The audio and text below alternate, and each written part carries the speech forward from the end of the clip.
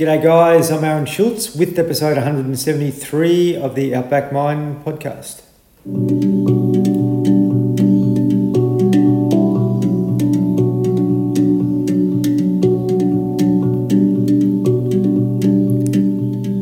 Appreciate you joining in once again. Thank you very much for all the kind messages and feedback from some of the podcasts we've had recently. Some awesome guests coming along with lots of different experiences and some great input around what's been going on in their communities and in their own lives to be able to sort of help empower and inspire others out there. And today I've got a very special guest along, Craig Scott, who's the president of the Goodwood Football Club in South Australia. Now, sadly, Goodwood lost 3 players to suicide over a short period of time, one of them being former ex-AFL player Shane Tuck, who was well known as a Richmond player. His father Michael was obviously one of the game's greats. Unfortunately Craig had to be the man responsible for pulling everything together and keeping the club intact throughout that sort of trying period. And it's happened too much over the last 10, 20 years in regional football, this type of stuff. So, my purpose is to be able to empower people so we can be more self-aware and we can manage our mental health better. So we don't need to be looking at these sorts of consequences and, we want to try and stamp out suicide in general. We want a zero suicide rate in Australia. I think that's definitely achievable. And with your help and support by listening into this and sharing with others, it's going to help someone out there who's possibly struggling. So, that's really what it's all about, being able to help others turn the corner and realise that what they're going through is not, they're not alone in many ways. There's lots of people out there that struggle with things, and by listening to the experience of others and also having the courage to talk about your own experiences, it can really help you move forward. So please share this podcast. It's going to be quite deep and detailed about what's happened, and unfortunately, these are the conversations we need to have to make change. So appreciate you listening in. Also, wanted to make special mention to the Real Shift who support the podcast. So the Real Shift provide a 9-week deep dive program basically to help people that are going through challenges. So Mick and Amy Stuth have got an organisation basically helping people over a 9-week program called the Deep Dive, and basically exploring all things wellbeing, what's blocking people, what's able to be sort of delivered and made available to their lives to be able to help them move through. It's a great investment, not expensive at all, in yourself and in your own well-being. So I really encourage you to check out the website. It's just therealshift.com. If you go to therealshift.com/deep dive, you'll see a bit about that program, and it's available to Outback Mind listeners. You get a discount, basically. I think it's 10%. So, it's less than $1,000 for a great comprehensive 9-week program. I think it's excellent value. So please jump on and support them. And also we're setting up the Outback Mind as a foundation soon. We're just waiting on final approval for that. And we're really wanting support of regional Australian businesses to be able to help us with the work we're doing with mental health within men's workplaces in football clubs and other regional towns, to be able to sort of provide more wellbeing solutions for guys, which is badly needed. And I think we've got a nice outfit and program here, so I'd love to be able to discuss that with you or an organisation that you may know who may be interested in getting involved and helping us out. Please contact me, support@outbackmind.com.au. All right, appreciate your feedback on this conversation with Craig and I. As I said, it may be challenging at times to some, but listen at your own pace and, as I mentioned, share it with others. G'day, Craig. Hello, Aaron. How are you? Very well, mate. Now, really grateful that you're joining me, because I'm half an hour ahead of you in time, I've just found out. So it's we got our times buggered up there, but anyway, that's the way it goes. No problems at all. How's things in South Australia, mate? I haven't really kept tabs of the AFL and how Port or Adelaide are going this year, but how's the state of play in South Australian football at the present time? Yeah, look, it seems to be you either barrack for the Power or you barrack for the Crows, and there are a spattering of other supporters of other teams. But I think if you're a Crows supporter, you'd probably be depressed, and if you're a Power supporter, you might be thinking, "Beauty, we're back on track here." So footy-wise, and it's great rivalry, as you can imagine. For sure. Actually, I did see Crows are on the bottom, aren't they? Just about, I think, and then they lost on the weekend. Right. And so, but the Power won. So everyone knows that Monday at work, you'll have your Crows Cup missing, and the Power supporters will be taking the PISS out of people. That's it. It's good, right? That's why footy's so good, because you can talk about it and muck around with it, and it does give you a bit of a common purpose, which is great. Yeah, agree, mate. And being a born and bred South Australian, it would have been a lot of your life sort of involved with football. South Australian football, when I was a young fella, was really strong. The SANFL and so forth. And to their credit, my observation is that they've kept it pretty elite over there.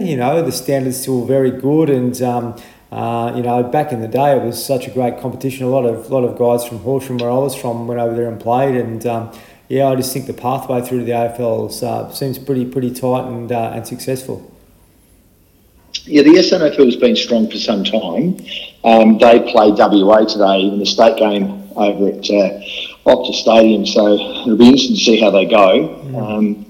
But yeah, it's a different. I remember in my day, I knew just about every footballer on every side, and you would go to watch even an opposition sides. I remember going to watch Port Adelaide and Sturt, particularly to watch Russell Ebert play and Barry Robran and just some of the legends of footy. Even though I was a Glenelg supporter, I lived close to Sturt, so we'd go and watch them. But unfortunately now, I'd probably be struggling to name 3 or 4 players from the Glenelg side. So, you do focus on the AFL, and not sure whether I'm a fan of the way the AFL is being played at the moment. So that's why the local competition, I think, is fills that gap, because people really have a connection with the players, connection with the club, and it's almost the old style footy of kicking down the line and taking the strong mark, and not worrying about getting 50-metre penalties for telling the umpire they might have got their decision wrong. Yeah, that's right. Yeah, it's changed a lot, isn't it? Hasn't it? Really, you compare your father when he was the same age as you and my father, like football was pretty much the same, from when they were a kid to when they got older. It didn't really change that much, but we've seen a hell of a lot of change over the last, 30 or 40 years. Yeah, look, I certainly do understand that you've got, at the end of every year, you've got to debrief your season and work out, what's going well, what we can improve in, and what rules do we need to change. But, geez, I just find there are so many rule changes. I'm personally an advocate of changing our culture from the abuse that is given to umpires. I know personally in South Australia that we've seen a decline in umpires, and when you speak to the umpires, they say, why would I want to go and umpire a game of footy and have some idiot on the sideline spend the whole game abusing me? And I agree with that. I think that's disgraceful. I think if we just put our time and energy into barracking for our side, then that would be a lot healthier. And I always go and look at rugby union.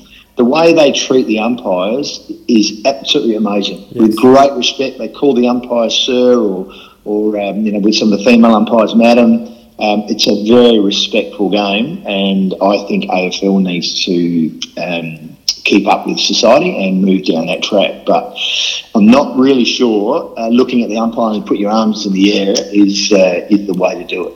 Mate, I never realised that was still going on, to be honest, and I'm really disappointed to hear that. But those conversations were starting to spark up 20 years ago. We've got to change the way we go about treating umpires, and there was the same problem going on back then. I still can't believe that it's happening now. Look, it's one of the reasons why I actually don't go and watch many AFL games, because I just get so frustrated with the supporters and I'll sometimes go as a neutral type supporter. And I look at the game and think, are you looking at the same game I'm seeing? Like every time a player gets tackled, it's whoa, and when the umpire doesn't say holding the ball, they abuse the umpire, and I think, look, that's why I really encourage some of our junior footballers to umpire with the SNFL juniors, because I think it really opens your eyes about how difficult it is to umpire, how important it is to get in the right position so you can see what's happening.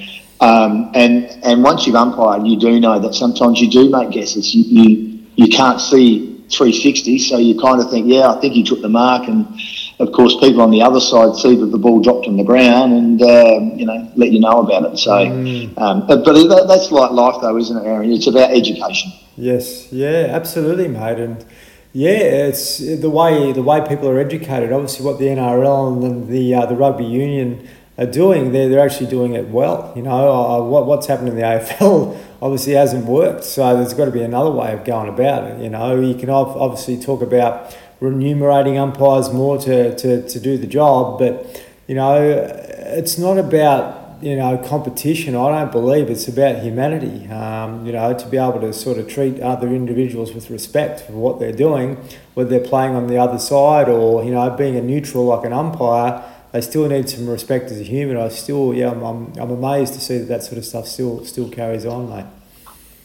I think at a community level, it's a lot easier to control. I really focus at our club with our supporters that if someone does say something that's inappropriate or abusing an umpire, I would hope someone near them would say, hey, Joe, come on, calm down. Let's just focus on our side, and I think that's the way you change it, where you actually have your standards, and that's not the standard we accept, and so someone pulls them up on it. I think if no one pulls them up on it, then it also almost becomes the accepted standard. So that's it's a little bit harder in the AFL with 50,000 people in the stadium, but certainly at the club level, I think officials and supporters can monitor each other. Yes, agree.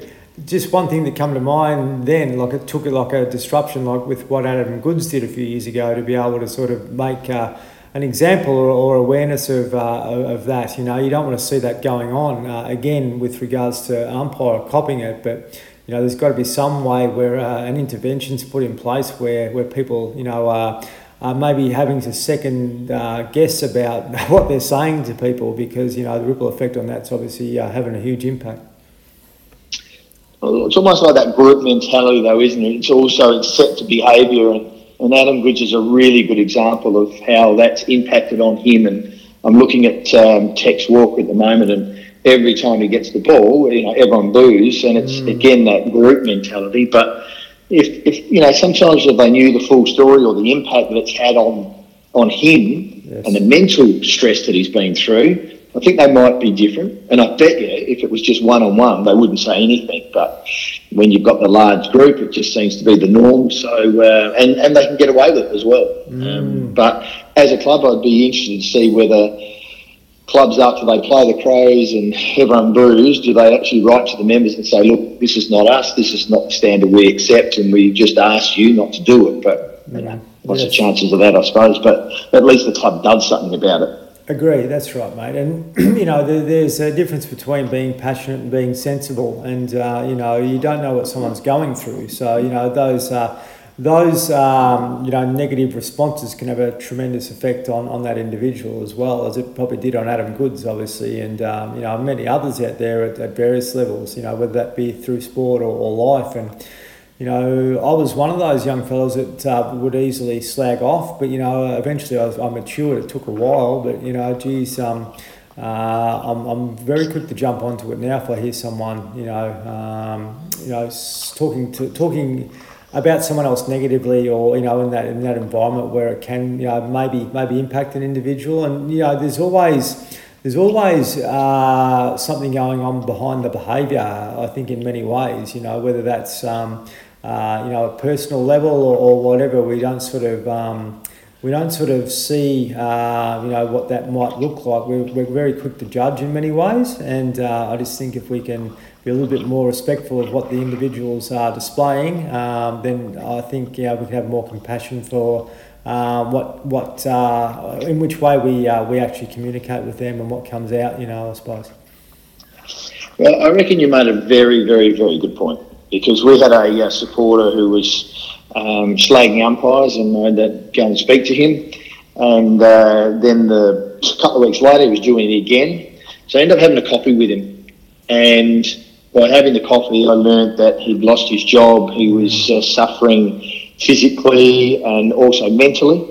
And so he needed some support. He really did. And that was his way of letting his frustrations out by going to the footy and just abusing. And, sometimes he'd say some things that others thought were funny. And so the more they kind of laughed, the more he did it, thinking that, this is all acceptable. But I meet with him every probably 3 or 4 months. We have a coffee, and we just get him involved in doing some history stuff with the club. So now he feels like he is doing something positive for the club, and he also feels that he's obligated to pull his head in. So it was a win. But when you learn a little bit more, there's normally stories behind it, as you said. Yeah, absolutely. And, it's quite common. We're becoming more aware of this now, but, there's been lots of fellas, young fellas in particular, that have displayed, different sorts of behaviours that we've judged them, we've labelled them in the past. But, really there's something deeper going on. And that's a prime example of that. Someone's verbally abusing having an outburst, to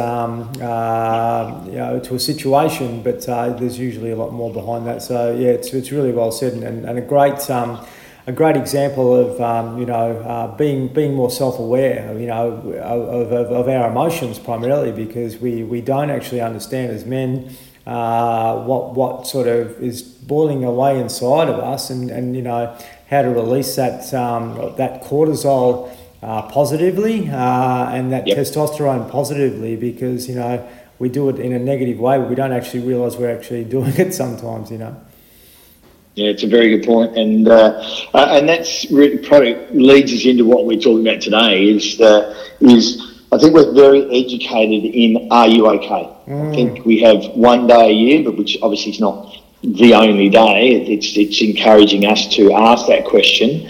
But I think we're now moving into that next stage of when someone replies, "No, I'm not," well, then what do we do? Yes. And what things have we got in place to try and help that person who's identified they're having some problems? Yes. Oh, look, the way I see it, Craig, is, the model is redundant now. It's very reactive, where we've got to be really on the front foot with regards to this stuff. Like, geez, the way we educate sometimes happen before the internet, and a lot of the things that we've got in our lives now are a lot more stimulative than what they were back then. So we've got to be able to be a little bit more proactive with the way we actually look at managing our nervous system and our mental health and those sorts of things, so we can self-regulate. I really think that's an important part of being a human. Exactly. It's okay to do it with a few beers or whatever, but that can take you to the negative part of your mind where you do display behaviours like that gentleman, and those I suppose feelings and emotions start to become bottled up, and they become outbursts, and then they become poor behaviours. And I just think as men we don't understand ourselves. We've had to live in a forceful life, primarily by being able to sort of, work to support the economy, do all these sorts of things without really getting to know how to manage ourselves and our own emotions. And that's probably the next part of the journey we're going to start to work towards, I guess. Definitely.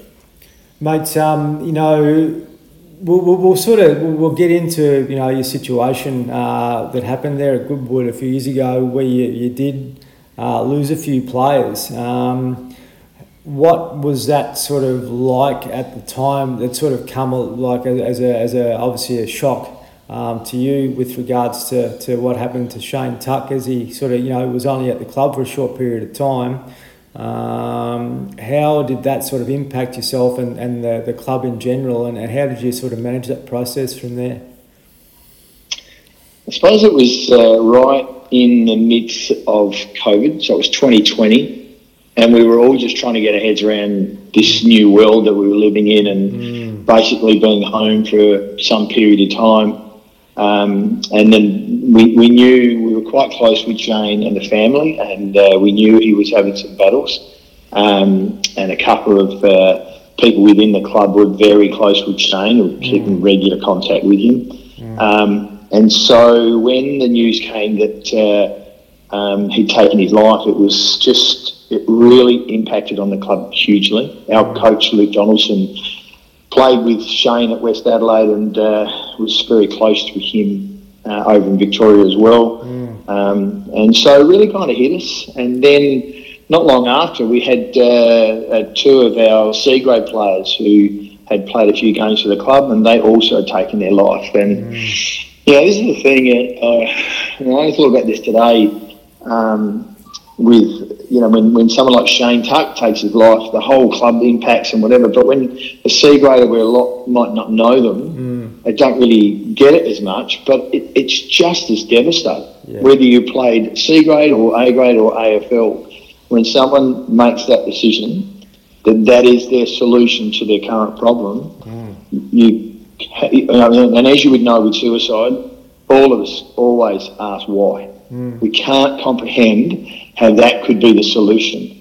But when you are in that darker place, that seems the only solution. So it really impacted on us, and our club's done quite a lot of training in relation to mental health, and we've done some suicide awareness training. But it was about, look, we do a lot of training. We ask the question, okay, but what do we do when someone says, no, I'm not? And I suppose with Shane and the two other players that we lost, is none of them were involved in the club or any club. They'd actually had a disconnect from the club. And we certainly identified that as being one of the issues, that all three were in a dark place and were suffering from depression. And this is where, and it's not just footy, this is where any sporting club can be a massive difference in someone's life, because it's about sense of purpose, it's about belonging, having people around you, family. And so therefore our next step was to actually say, well, what can we do for people to keep them involved in the club, and if they are having troubles, what can we do for them? Mate, firstly, well done for having that approach and mindset. But realistically, when you sort of drill down on it, you're right. The disconnection is obvious, but no one's really aware enough to be able to sort of go and follow up, or how to go about it. How to sort of identify it, manage it, and then sort of move through that assistance process. With regards to Shane, obviously he'd been involved with the club, then he sort of disconnected for a period of time before that event. Is that what happened? Yeah, and he was living in SA for a while, and then moved back to, I think it was country Victoria, and again that disconnect with our club certainly happened, and look, there were a lot of issues happening, and like anything though, Aaron, you only know what you know. Yes. So with all this sort of stuff, it relies on someone telling you that Craig Scott is struggling. And then the club can go, right, okay, what can we do? But if you don't know about it, that makes it difficult. And so that's another part of what we've been implementing at the club, is to try and make sure people contact our player welfare group, who can then follow up. And probably the critical thing was forming that player welfare group, so they knew there was a person that they could contact to identify that one of our past players or even a current player is struggling, and can you provide some support for them? Yes. Yep. Amazing, mate. And you need to be proud of yourself for having that committee, or that group of people together that focuses on player welfare. I quite often talk about it. People that listen to this podcast are probably sick of me harping on about the opportunity that a club has, like a football club, and also a workplace, to be able to be a just a key support for an individual, you know, rather than the transactional support. And the foundations of a club in general, and to be able to continually improve on that framework, I think is really key, because you don't know, like a young guy comes and signs up with your club, you know, he wants to game of footy, you don't know what the hell he's been through or what he's going through primarily, so you're taking on a lot of that, you know, but you've also got to have the ability to be able to react to it if need be and be prepared for that. But, we want to get to a stage where the reaction time is a lot less than the proaction time, you know, so being more proactive about this sort of stuff, I think is really important. And the evidence is mounting up, you know, with your experience, but also other clubs and other communities that are having to go through these sorts of circumstances is continually evolving and unfortunately escalating. But I just think you guys, you know, you really need to be congratulated for taking that on and starting to form a structure which can be really supportive of the individuals, and people are going to want to go there and play for those reasons, I would have thought as well. Yeah, and look, there's many reasons, and it's supporting the players, supporting past players. It's showing that the club actually does care about the people. I always remember someone saying that, you know, your players or your staff are the most important part of your business. And so therefore, without our players, then there is no Goodwood Saints Football Club. So they are the most important part of our club, and we've got to support them. And we'll definitely get some players. I certainly think we keep players who are offered money at other clubs and they say, no, I want to stay here because of just the family sort of atmosphere we have. And we also pick up some sponsors as well who love the direction the club's going and want to be involved in that. So don't just want to throw money into the club, they want to throw money into our mental health program. Great. Yeah, mate, that's tremendous to see, you know, because they know the transaction is, going to benefit a lot of people, and to be able to facilitate that right and continually improve and evolve on that, I think is, you know, really, really key. Do you have obviously a long association with the club yourself? Yes, so I'm 58. I came out to the Goodwood Football Club at that stage when I was 14 and played under 15s, and have been involved ever since. I played B grade, A grade, just only a handful of A grade games. So I identified that my best assistance to the club certainly wasn't in the playing arena. It was probably more in the management arena. So I've been on the committee, I've been president in the 90s and back again. This is my 6th year as president of the football club. Obviously it's a strong part of you and your life, and I'd imagine there'd be other individuals that have been around for a while as well. And to you, how important is that club to you as an individual? Well, I would say it shaped me as a person. I'm far more confident in being able to speak in front of large groups, which, as you know, it is the greatest fear of most people. And it's not something that I still get butterflies about. So a lot of people say, you speak so well in front of groups, and if they knew how much I struggle with it, they'd go, oh, gee, what do you do it then? But look, it's taught me a lot. It's the president I was in the 90s compared to now is completely different, because I was so focused on how many sausages we were going to cook on a Saturday, and who was going to be in the canteen, and do we get West End beer or Cooper's or whatever? Southwark. And exactly, Southwark. But now it's about our mental health programs. It's about getting headspace to our club to speak to our under 16s. It's about a lot higher level strategic directions, and that's because I have such a great football department that just runs the footy. And so we as a board can look at a high level of direction of where the club goes and how we can make it a better club. And that does make a difference. Amazing, mate. Do you think about it now compared to when you first arrived there? What are the major changes that's happened over the last 40 years? Well, when I first went out to Goodwood, we had an under 15 and under 17 side, and we had a B grade and A grade. So that was it. We had 4 teams. And now we have 22 teams. We have 7 female teams. We have a side with integration difficulties and disabilities. We've got an A, B and C grade side and 16 junior sides. So it's an enormous club. Our Auskick has 120 participants. So it is a really, really large club. And to do that, you need lots of volunteers and good committees. So we have a junior committee that just looks after specifically all the juniors.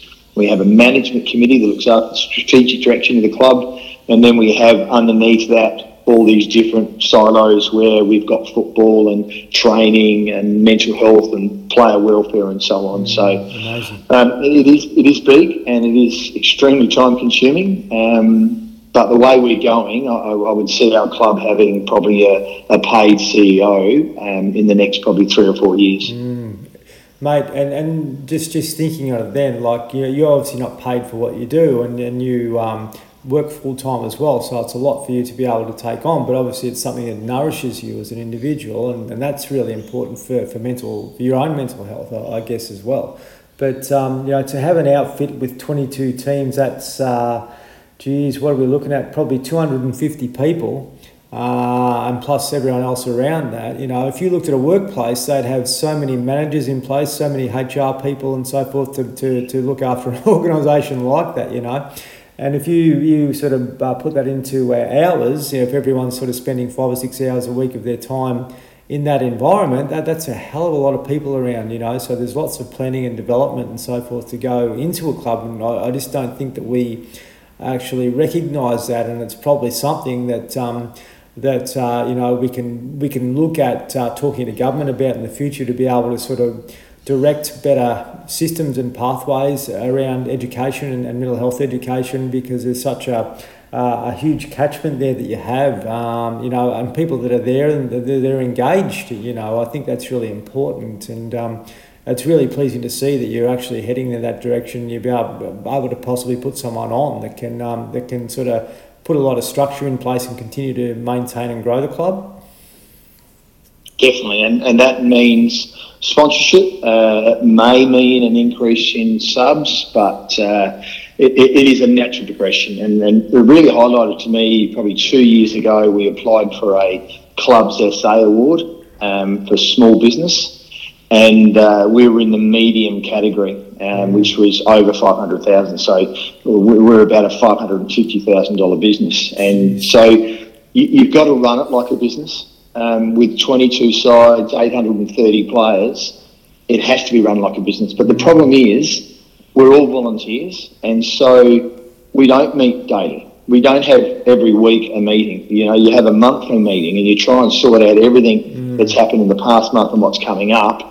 And it is time consuming. And to get the right type of people, I often, when I advertise for a position, I say only busy people apply because they're the ones that know how to manage their time and know how to do things. So identifying who has the skill set to assist our club to continue to grow and to go in the right direction, I target those people and say to them, I would love you to come on the board and be involved in this specific area. So on the board we have 9 people. 8 of those people are junior parents. Really? So that's another thing that's, so many people say to me, so I can't believe that. We've got old Bob and he's 72 and he's been on there for 10 years, and we've got Joe, and it's a very male sort of dominated board as well, but ours has got 3 females on it, and a lot of them are professionals and they get what it takes to run a business. So, and everyone's got a portfolio. There's no one on there just as a committee member. We have one of the ladies on the committee looks after culture and community, and so that's our Indigenous games, our mental health, breakthrough mental health rounds, anything to do with training, all that stuff comes under her. And we have one that does communications and your standard sort of secretary, president sort of roles. But yeah, it really it's changed a lot, and as you can imagine, some people don't like change. I've heard a couple of people say, "Why can't we just focus on footy?" Yeah, and as I say, I don't need to focus on football. We've got a football department that does that. My role as the president is to focus on the community, is to focus on income, looking after our players and growth of our club.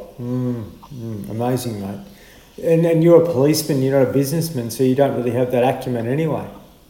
No, look, I've done a Bachelor of Management, and that has helped, and been in the police force for 42 years, and without a doubt, I've got a lot of things from SAPOL that have helped me at the football club, and one of them is the Early Assistance Program, which is, we have an employee assistance program at SAPOL, and we've implemented an early assistance program for people struggling with mental health issues, and that's taken straight from SAPOL.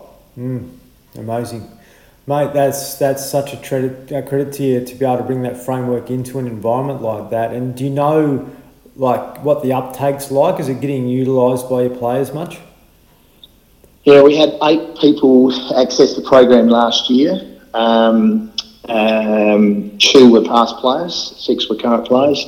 And so basically what it is we offer 5 free sessions with a professional. We identify who would be the best person for them. Now, it may be childhood psychology, it could be sports psychologist, trauma, whatever it may be, and we will pay for 5 sessions for that person. Some will go on a mental health plan, and so we just pay the gap, but some don't want to go to the local doctor and get a mental health plan and just want to get some help, and we do that again. So I can't tell you what the figures are this year because we only look at it at the end of the year, and it is highly confidential, so I can't tell you whether they're male or female or seniors or whatever they were. All I know is we had 8 people, and also I know the cost of it, but the cost has been supported by, we've had Goodwood Community Bank, which is the Bendigo Bank, have supported us, and the local council supported us. So, and the reason why I mention that is because it alleviates any issues of how much is this going to cost us? Can we afford this? Yes. And by having those sponsors, I know we can afford it, and I know we've got some capacity to grow the program. Yes. Yeah, absolutely, mate. It's taking a lot of stress and pressure off you as an individual because you need to worry about, your core role and so forth. And when you're worrying about how we're going to fix this mental health issue and you've got the support of the community business to be able to help with that, I think that's a credit to your region in general because they've recognised how powerful your outfit is and being able to be involved in that and sort of help create some change. I think's a credit to everyone around there. And mate, I just think there's so much to learn from other clubs from what you're doing there, and to be able to bring that into other communities as well. Look, and it's a really critical point of it because it's all well and good to say, okay, we're gonna do an early assistance program, but we haven't got any sponsors, so the club will have to pay for it. If you have 10 players access the program and a professional session, let's say, costs $200, you're talking about thousands and thousands of dollars, which the club probably doesn't have. And so, you might as a club go, yeah, we want to do this, but we haven't got the support. So what we did is we started really early looking at councils, looking at a business that would support it. We got the Goodwood Community Bank on, we got the council on, we knew we had the funds, and then we slowly started working out who were the right people to run this. So we have a player's mum who's a nurse. We have an injury management person. She's a nurse. Now, she's not involved in the club, but I've had dealings with her through another organisation I help out with called Operation Flinders, where we take youth at risk up into the Flinders Ranges and do an 8-day trek. Yep. So I work with Jackie, and she's also a nurse, and she just looks after injury management. So if a player has a significant injury, she contacts them, makes sure we try and get them back involved in taking stats or doing something at the club, helps them out with the insurance, and just supports them. So, it's setting it up. And we hadn't even launched it last year, and we had 4 people involved in the program before we even launched it. Incredible, mate.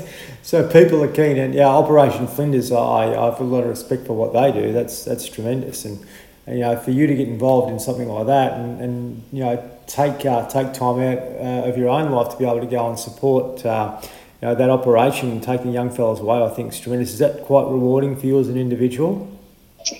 Look, it is. I haven't been on an exercise for probably about 5 years. I've done 9 exercises as a leader, and that is mentally draining. It's about 100 Ks, but it's not the walking that gets you. It's the hearing the stories from the youth. I always remember my very first trip. It started with Oxford in '94. And I think it was 95 was my first trip as a team leader. And I remember this girl sitting around, we were all sitting around the fire, and this is when your stories come out, when you're sitting there staring at that fire. And she explained to me how she had to put a padlock on her door so her brother didn't come in and her dad didn't come in. I remember after we spoke to her for a while, I got up and everyone went to bed, and I walked into the bush, I reckon, a few metres in, and I howled for about 5 minutes. And I'd been in the police force for a while, but I've always been on the other side of it. And you actually see and really move into the victim's side of it was really overpowering. Yeah. And it took me about 2 weeks to get over that trip. It was very, very emotional. So, look, it's rewarding. And again, I've learned a lot from Operation Flinders that I've brought into the football club. Because you can see what they do, you can see what works, and again, it's about education and about following it up. Yeah, absolutely, mate. Was there part of you that was angry when you heard that and you wanted to go and do something as a policeman to sort it out? Definitely, and that's again another thing that police officers have to be very, very aware of is, and it is so difficult as a police officer to not be emotional. You cannot go and tell someone that a child or a relative has passed away in maybe a car crash and cry with them. You've got to be very stoic and resilient. And so that's very hard as a police officer because we are emotional. And so you've got to try and divorce that. And that's why you'll see coppers quite often laugh at scenes where there's a crash or a murder or whatever, because that's their coping mechanism. We do stupid things to each other because we try and cope with the situation. Because if you really just let your emotions go, we'd be a blubbering mess. Yes. And sometimes that's what does happen to some coppers. They just have put it away somewhere for so long and not dealt with it, and then all of a sudden it comes out. So hence why talking about things is probably the most important thing of all. Hence why you and I are doing exactly this podcast. Yeah, agree, mate. And, you've probably seen a shift in that over the last, 40 years in the police force, where there is a little bit of compassion about what you've held on to and what you've experienced, whereas, the toughen up days maybe slowly starting to go, where you would have taken on a lot, and a lot of coppers in general, or people in general, not whether they're in emergency services, but just in life, we absorb a lot as guys. We just don't know how to release it. Did you have like some moments in your earlier years where you sort of took on a lot and you didn't really know how to let it go? Look, I only told the story I think last week to someone that we were driving along one of our main roads, and there was a plane doing loops up, and we were both, partner and I, looking at the plane in the air, and it did a few loops, and then suddenly it disappeared, and we thought, where did that go? And if anyone knows Adelaide, on the northern side of Adelaide, there are these massive pink salt plains, and right in the middle of the field was the plane, and it had crashed. So we got out and we waded through the water, and unfortunately both people with the plane had died. But after we dealt with it all, very professional and notified everyone, then we all went back to our station, and the salt had slowly seeped all the way up our uniforms, and so it would look quite funny. And I remember us laughing, and I said to someone, imagine someone who's been involved in that would walk in and see 5 coppers all stand around laughing. They think, well, that's not a natural thing to do, but that's how you cope with it. Because if we all came back and just sat around and said, right, oh my God, that's terrible, 2 people died, I think we just totally blow you in the end. So that's the way we cope. But what we didn't do in those days is then debrief it properly, either with our family or someone else afterwards. We would just go, right, next job, and away you go. And it's in there somewhere, it's shelved in there. And we've never actually addressed it. So, and because of that era, it was, you'll be right. Come on, get back on the horse and away we go. And that's just not the way you handle things. So it's about talking about it, it's about expressing your feelings, and this is how it makes me feel, and that makes you then get back on the horse and away you go. Yeah, well said, mate. Really well described. You know, that was an experience which was obviously traumatic. But yeah, like the emotional side, to be able to release that physically, tears, laughter, whatever, running, exercise, whatever it may be, to be able to let that go. Otherwise it stays stored in our bodies and it can create physical and mental disease and imbalance. And that's one of my jobs, I suppose, is to be able to help people understand that, we've got to be able to let stuff go and manage our emotions and our nervous system, and be able to be as aware of that as we are with our physical health. I think it's really important. And yeah, mate, we as we've sort of discussed, we've experienced a lot over our sort of 40, 50 years, and for you to be able to be doing what you're doing now, I think it's an absolute credit to you and a credit to your club. And a credit to the South Australian football community to be able to sort of have these I suppose, structures in place now, because there's only going to be growth. There's only going to be good things come from the adversities and challenges that we've been through. And unfortunately, we may see a slip up in that occasionally from time to time. But my vision is that we don't have the episodes like you experienced in 2020 at all, because we're equipping our people with the ability to be able to move through things a little bit more proactively and quickly, rather than sort of being stuck in states of depression and so forth, and having the ability to be able to sort of move that on and be able to be aware of our physical and mental well-being, and have a different approach, mate, because it's just amazing the year 2020, how that was just a springboard, and it's a catalyst for growth for us as individuals. I think if we can certainly see it that way, and I just reckon what you've done then has got you in a position where you're having a conversation with me now, and there's going to be lots of good things come for your club into the future. How are you going this year on the field? Prior to Saturday, from 1st to 7th, they were all equal top with 3 wins and 2 losses. So in Division 1 of the Adelaide Footy League, it's extremely tight competition. We were lucky enough to win on Saturday. I think we're 3rd at the moment, and probably who was top might be 7th or whatever. So it's a really good competition. The B grade had a win. All 3 sides had a win. 2 women's side had a win. So the club's very strong. I can't remember. I think we've won 49 senior premierships since the amalgamation in 85. I just cannot think of a year where we haven't won a premiership in some grade. So the club's extremely successful, and that's because it's for a long time had a really good atmosphere, and so people know that they're supported. And I suppose the point I'd love to make for other clubs is sometimes they think, oh yeah, that's great, you're a big club and you can bring in money and you've got lots of members, so you bring in lots of money. We don't have that, we're a small club. Every club does something for mental health, even if it's just providing the opportunity for people to play.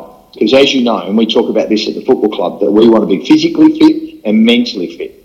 And so being physically fit goes towards being mentally fit. And so physical exercise is so important for your mental health. Yes. And so we try and work with other clubs to support them, to show what we've done. And even a small club could say, look, we don't have that financial resources, but what I would say, if you wanted to start somewhere, get one person. Because every club does something for mental health or support players, but it might be the football director, it might be the coach. And if it's the coach or the football director, that means it's one role of numerous roles that they've got. Select one person that has got the skill set to be able to support players, and it may just be a phone call or to help them with the insurance or just to have a coffee with them, and that's their role. And therefore that that's all they have to do. And the key then is letting them know when the player's been injured or letting them know when someone's struggling. And then you've got a program already. Yes. Yeah. Yeah, mate.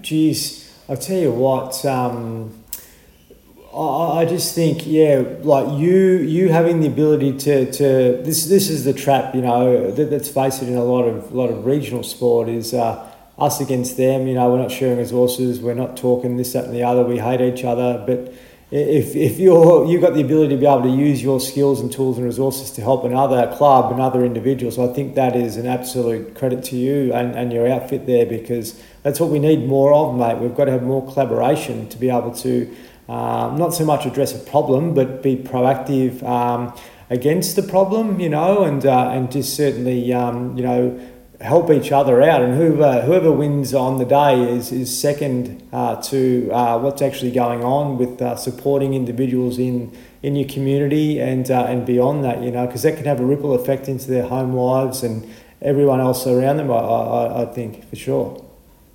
Yeah, I suppose it depends on what your priority is. Is your priority just your football club, or is it the fact that we play football? Yes. And I certainly, myself, don't want to be playing 3 other clubs and that's it for the whole season. Yes. And regional Australia, there would be clubs there that are struggling. Terrible. And so I kind of feel that it's an obligation for the real strong ones to work with those clubs that are struggling to assist them. And it may be as simple as giving them some documents, giving them some policies that they put together, that the smaller club don't have the opportunity to be able to do that. So I'm really keen next year to look at a bit of a buddy program where our club might work with a Division 7 side and who are struggling a bit because they don't have many volunteers, and we can share some of the things that we've put together and give to them to try and assist them, because it is about the bigger picture. It is about, and I obviously my background is football, but it doesn't have to be footy. It could be netball, it could be soccer, it could be any type of sport that you need to have all the clubs. So if clubs fall away, it's an indictment in the organisation and to the other clubs who need to be supporting each other. Yes. Yeah, mate. Look, I had Mitchell Cook on from the Mackay Cutters yesterday, second tier comp in Queensland Rugby, and the pathway program that they've got with the Townsville Cowboys, as an example. But there's nothing stopping Goodwood having an affiliation with Holden Hill, football club, to be able to provide, skills, tools and resources back to them. To not only provide player pathways, but also just administration and wellbeing support in general. And I just think that collaboration is key moving forward. And that's been the Achilles heel for a lot of rural and regional footy clubs, because they've still got the old thinking about what happened back in 1987, where Barry whacked Bob and that sort of thing. And a lot of guys won't let go of that, and that's why a lot of clubs aren't around anymore. Unfortunately, because of that mindset. But I just think we've got to take a different approach now. The way we do business has changed. The way we run clubs has changed. The way we manage people has changed. So the more collaboration we can have, and the pathways forward for others, I think can be a tremendous help to an individual's life, whether they are struggling or not. I just think it's so important for you to be able to help a president of another club that may have no business acumen through the skills that you've been able to develop, and that's only going to improve them as an individual and improve their outfits. And that's the way I think we've got to start to look at things moving forward. Yeah, as I say, I won't tell them what our training drills are or what our game plan is. Probably 2 reasons. One, I wouldn't have a clue, and 2, we still want to win, but share anything else, more than happy to do that. And awesome. We had a football side in the Riverland this year, Cobdobler Football Club, and they had their AGM and they couldn't fill a committee and they couldn't get enough volunteers. So they've actually not so much folded, they're not playing this year, and they're going to try and work to try and get a side together next year. But I look at that and think in the Riverland, country footy is all about everyone helping out. You've got your netball being played, you've got your footy being played, everyone comes back to the club. It's a real community atmosphere. And to hear that they couldn't get enough volunteers to run their program is really devastating. And I've certainly noticed at our club this year that it has been hard to get volunteers. People are tired. People are really exhausted from 3 years of COVID, and people just, are reprioritising, and it is difficult. It is really difficult.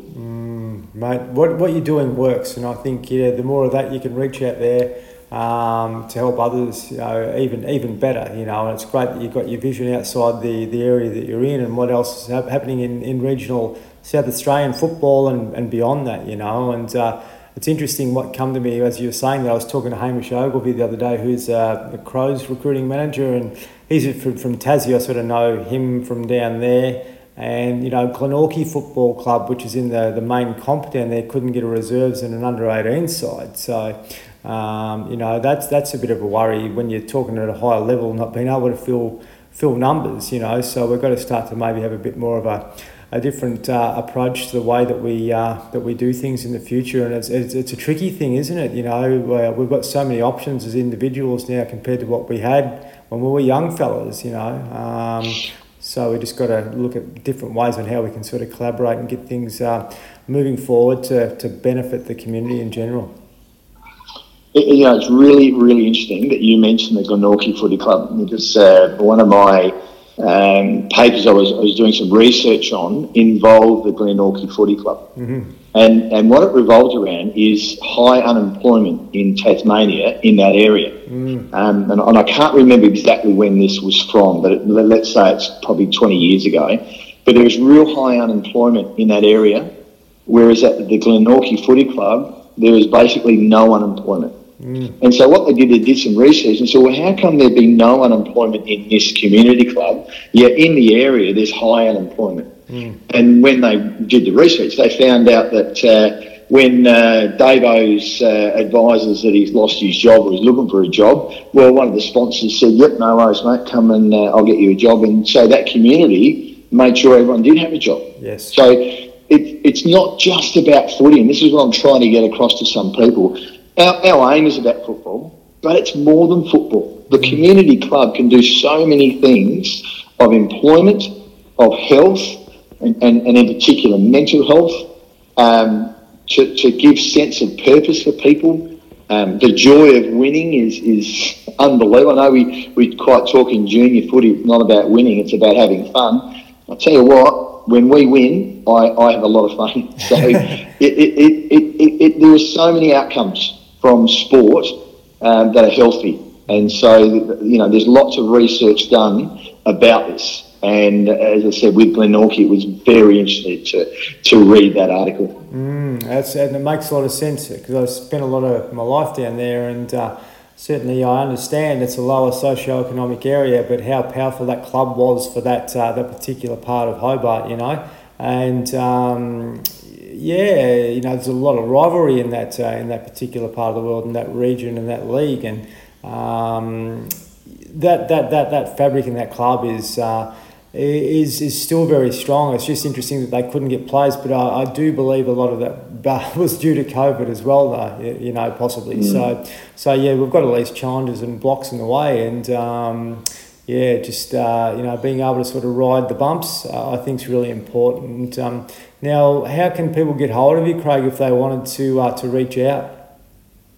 My contact details are on the Goodwood Saints Football Club website, but it's pretty easy. It's president@goodwoodsaints.com.au. Yep, easy. It's pretty easy, yeah. But as I said, all my details are on the website. We have an administrator as well, which is gsfc@goodwoodsaints.com.au, and again, they can get in contact with me anytime. Appreciate it, mate. I'll share this with a few club presidents that I know, and as I mentioned earlier, if anyone is involved with the club or they know someone that's involved with the club, please share this podcast and have a look at what Craig and his team over there are doing, because it obviously works well. And reach out. I know you're flat out for time, mate, but if you have a moment to respond to someone that may be looking for some advice, I'm sure they'd be grateful.